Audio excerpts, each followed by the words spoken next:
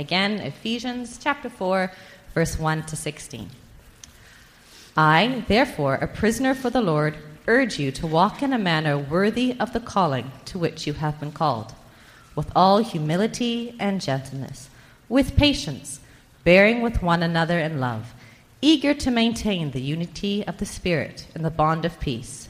There is one body and one Spirit, just as you were called to the one hope that belongs to your call, one Lord, one faith, one baptism, one God and Father of all, who is over all and through all and in all.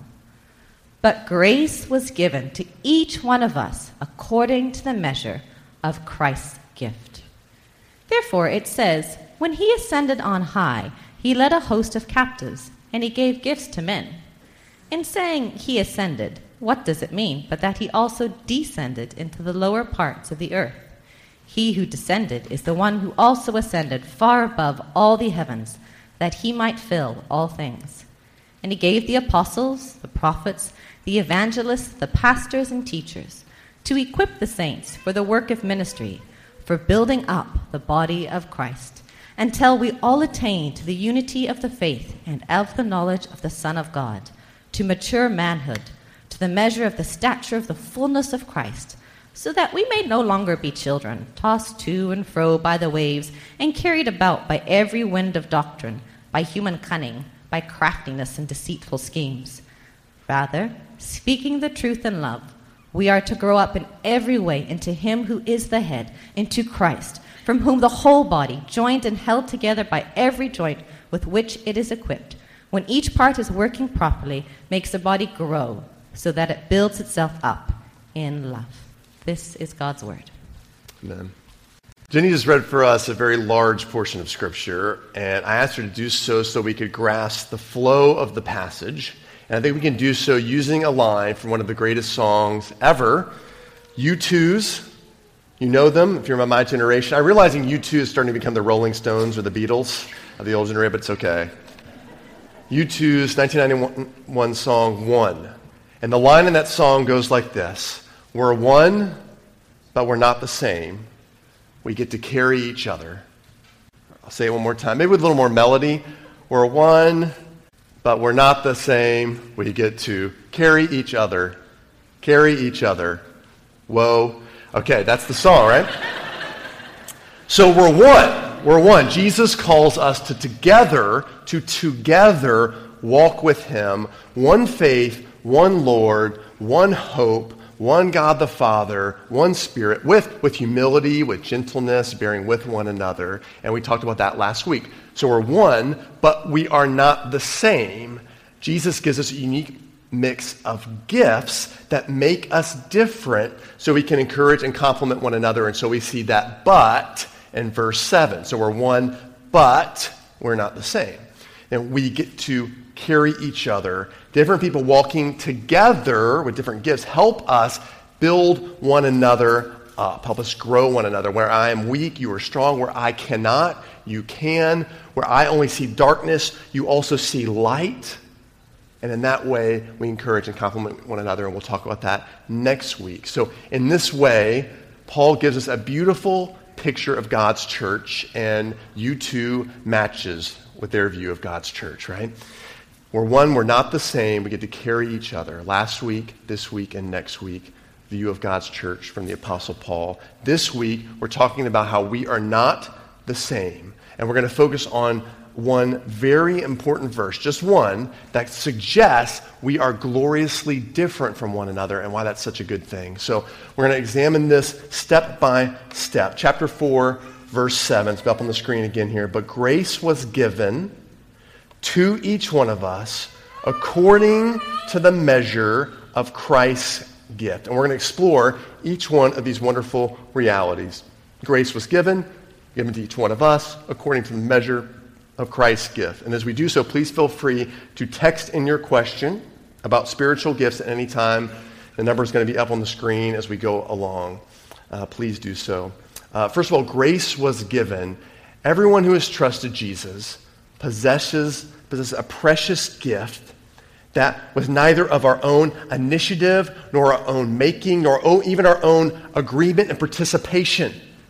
We had nothing to do with it. We didn't ask for it, nor could we, because we had no idea that we needed it, because we were dead. That's what Paul says earlier in his letter. He said, all people begin life among the walking dead. We live for ourselves, live for our own passions and pleasures, thinking that we are free, but we are in fact slaves to sin. So possessions start to possess us, right? Passions start to rule us in life, and we experience this. Some people experience to the point of what we call addiction.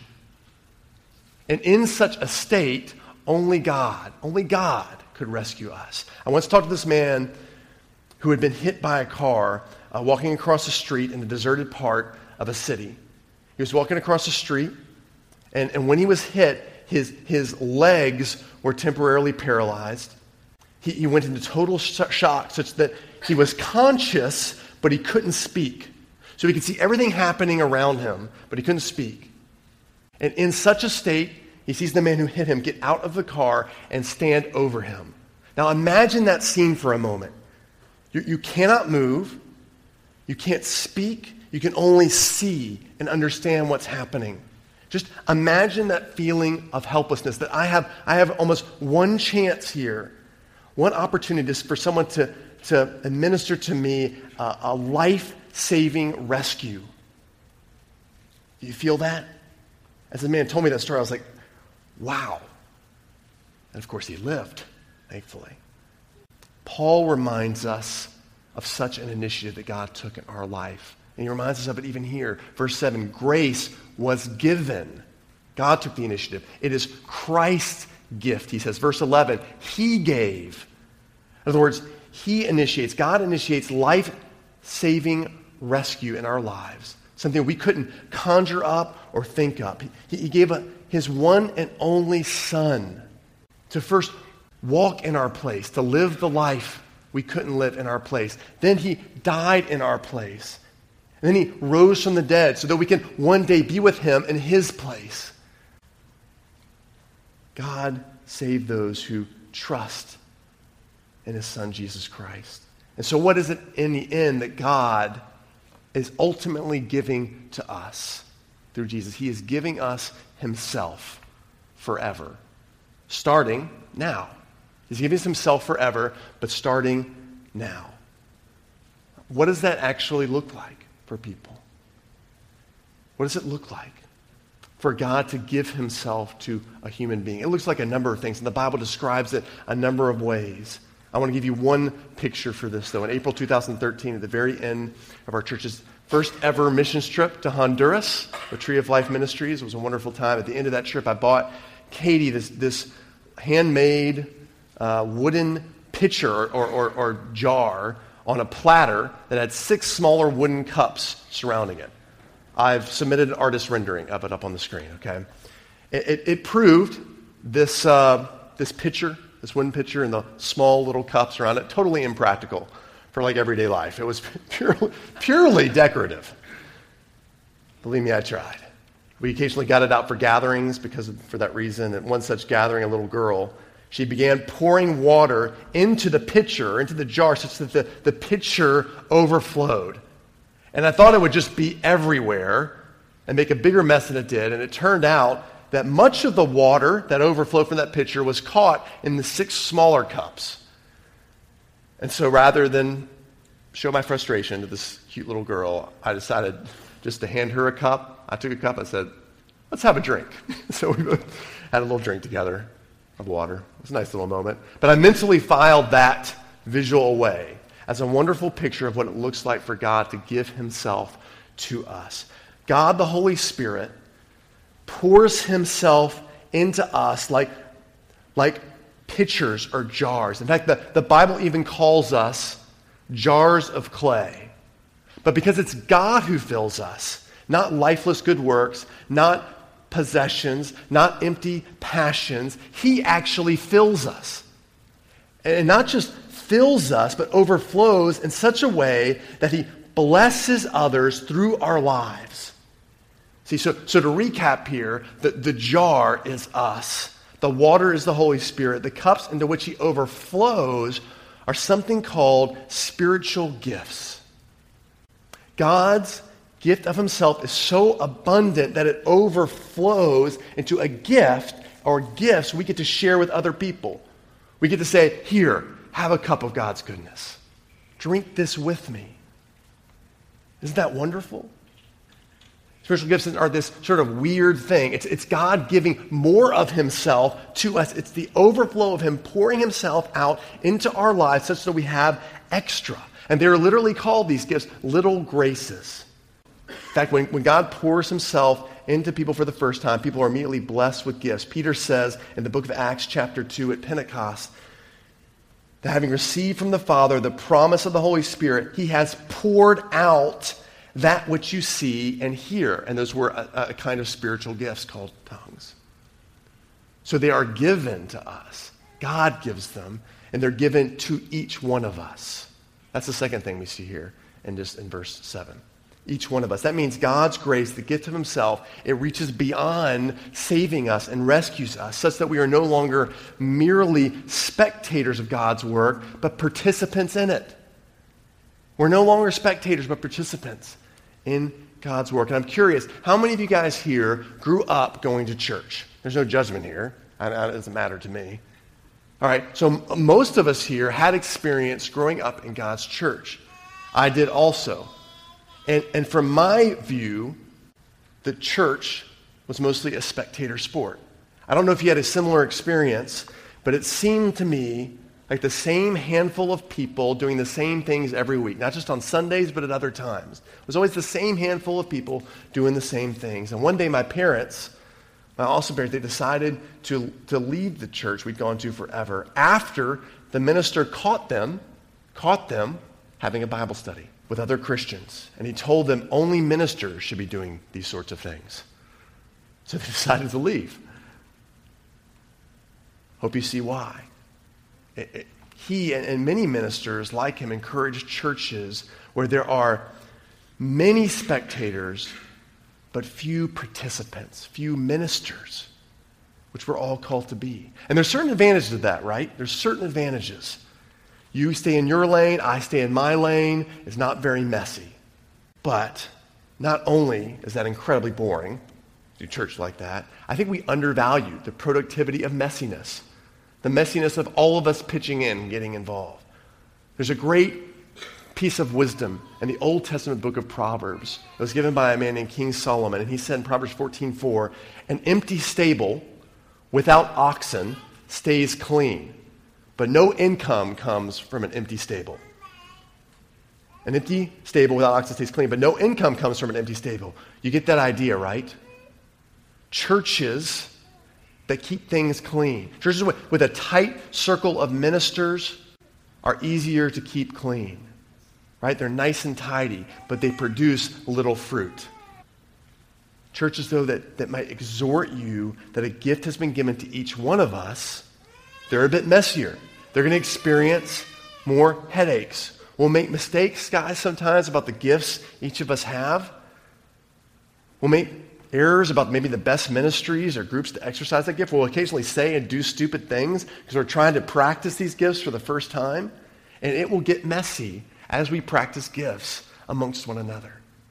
That's the reality, but it's a beautiful reality. It means that you not only possess this unique overflow of God's presence you get to hand off to other people, but you get to do that for the rest of your life. Isn't that wonderful? All of us called to be participants and ministers. I'm probably getting ahead of myself a little bit. Let me say this. Some fun facts about gifts. Number one, give you a definition. A spiritual gift is any ability empowered by the Holy Spirit and used in any ministry of the church. Okay? Any ability empowered by the Holy Spirit. Gifts, then, are different than talents. Talents come packaged with your first birth. Gifts are packaged with your second birth.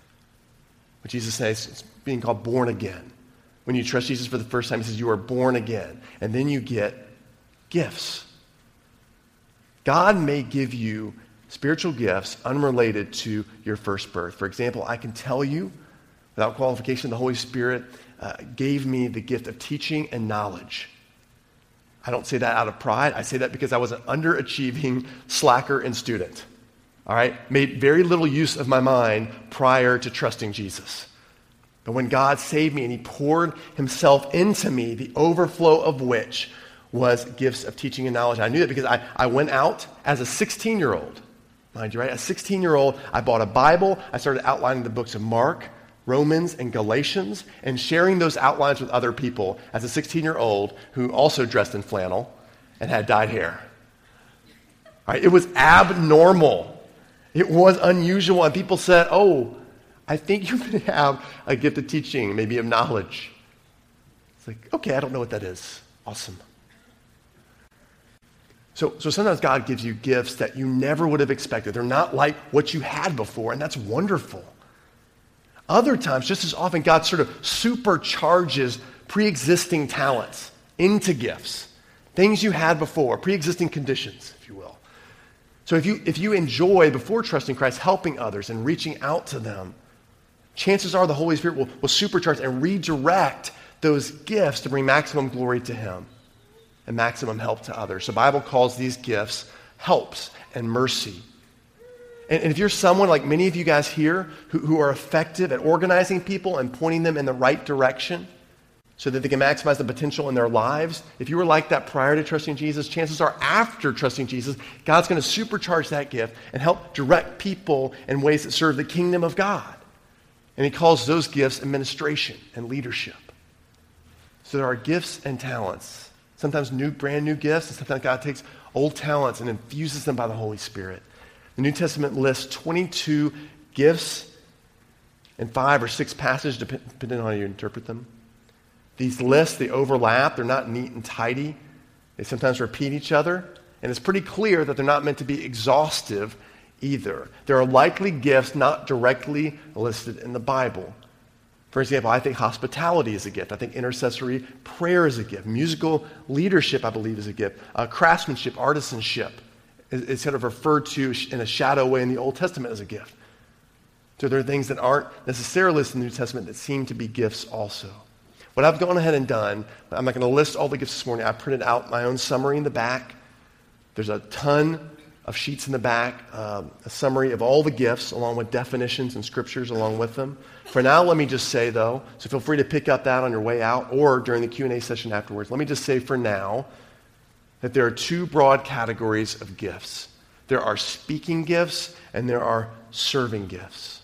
Speaking and serving. In fact, later in the New Testament, the Apostle Peter puts this pretty simply. He says this, 1 Peter 4, 10 and 11. Each has received a gift. Use it to serve one another. We'll talk about that more next week.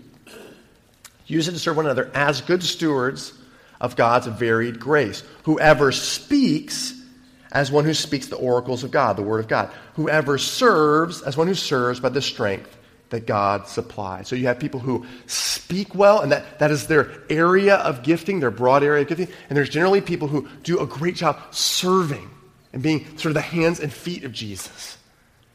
So valuable as well. In fact, if we turn back to Ephesians 4, our passage this morning, verse 11, you'll notice it's the church leaders gifted to speak who are called to equip all of us to discover and use and be equipped and grow in our gifts. Right? It's those, if you notice, all the list of those kinds of leaders are all speaking leaders. So if you followed along this far, and I hope you have, one of the questions that's probably come to mind is, okay, Ryan, I'm hearing a little bit about gifts. Ideas are popping into mind. I can maybe put myself on one of these 2. I'm either a speaking person or a serving person. But how do I know for sure what my gifts are? How can I be sure and figure out my gifts? Let me just give you a few suggestions. These aren't ironclad rules or things to do in order per se, but you might want to begin with a basic reflection. Am I more effective in speaking or serving? Oftentimes that narrows things down right away. Have I been more effective speaking and serving? Also, search the scriptures. Again, on the sheet, the resources I have in the back, there are going to be definitions not only for different gifts, but also scripture references. I would encourage you to look up instances where those gifts are used in the Bible and see if you resonate with any of those occasions where someone in the Bible is using those gifts. And it might give you an idea like, yeah, I could see myself doing that. Or that really gets my heart. It gets me excited. So search the scriptures. Number 3, ask others in the church. A lot of times we have blind spots from how God has already been using us. We don't see it, but others can see it in us. They can tell us, hey, I see you. Matt, I see ways God's used you. Rainier, I see ways God has used you in my life. Louise, I can see ways that you've encouraged me. And maybe you don't even know it, but here are those ways. So ask others what they might see in you. You might be surprised. And finally, number 4, try them out. Try them out and see how they fit. I think sometimes what gives is a bit like trying on stuff in a changing room at a department store. Right? You try them on, you bring them out, you see how they fit, see how they look, see how they work. Sometimes you take them back. Right? And that's okay. It's okay to be about that with gifts. But that means that you more than likely have to find a place to use them, an area to use them. More than likely you need to find a community group, or you need to find a ministry in the church to use them. Or you chisel out a new spot. Right? It'd be so wonderful if you used your gifts so faithfully that we as a church almost sort of had to make a ministry for your faithful use of your gift. That would be wonderful. So these are some ways that you can discover your gift as well. Finally, Paul tells us this gift has been given according to the measure of Christ's gift. This means that you choose neither your gifts nor their relative strength. You don't choose your gifts nor their relative strength, how strong they are and how effective they are. I had a professor in seminary who was a brilliant New Testament scholar, also a great preacher. His name was Don Carson. And I was sitting in class one day at seminary, like a class of a different professor. And this different professor asked a couple of guys sitting right behind me to stand up. They were a couple of blokes from Australia.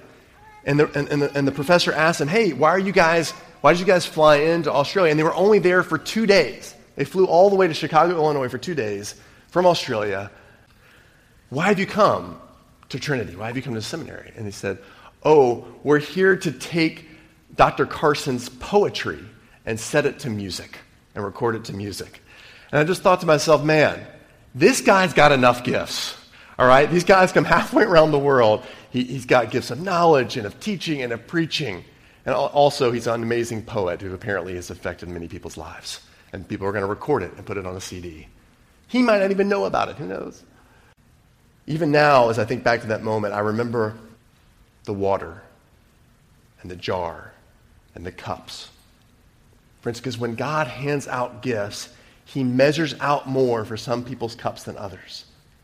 That's what's being said here. Dr. Carson got a big old scoop of water. I feel like compared to him, I got a teaspoon. All right? And that really, guys, is one of the big dangers of the gifts, and that is jealousy. Jealousy in the church and among God's people. We are so prone, as it is, to look around and compare, right? Such that we've made Mark Zuckerberg the 5th richest person in the world, right? So we like to hop on, see what's happening there. How am I not like that person? How am I better or worse than that person? And our tendency is to, we look online, we compare ourselves to others as it is. And so, especially in God's church, we need to guard our hearts from jealousy. Especially when nearly all churches seem to favor or practice certain gifts more than others. It's just the way human churches often run. So how do we protect ourselves from jealousy? We reflect on what's true. Look again in verse 7. It is grace that is being given. It's given to each one of us. All of us have something. And it is Christ's gift. It is a gift. Let's pray. Father, thank you so much that you have given us grace. Saving grace through Jesus Christ, the Holy Spirit, God with us forever, and that has overflowed so that each one of us has been given a gift. According to your own determination and measure, you've given us gifts. Thank you that you've loved us so much that you gave us extra.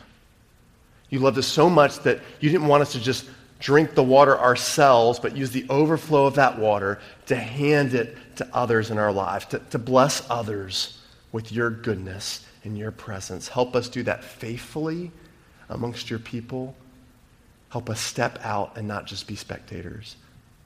Give us courage to do that in Jesus' name. Amen.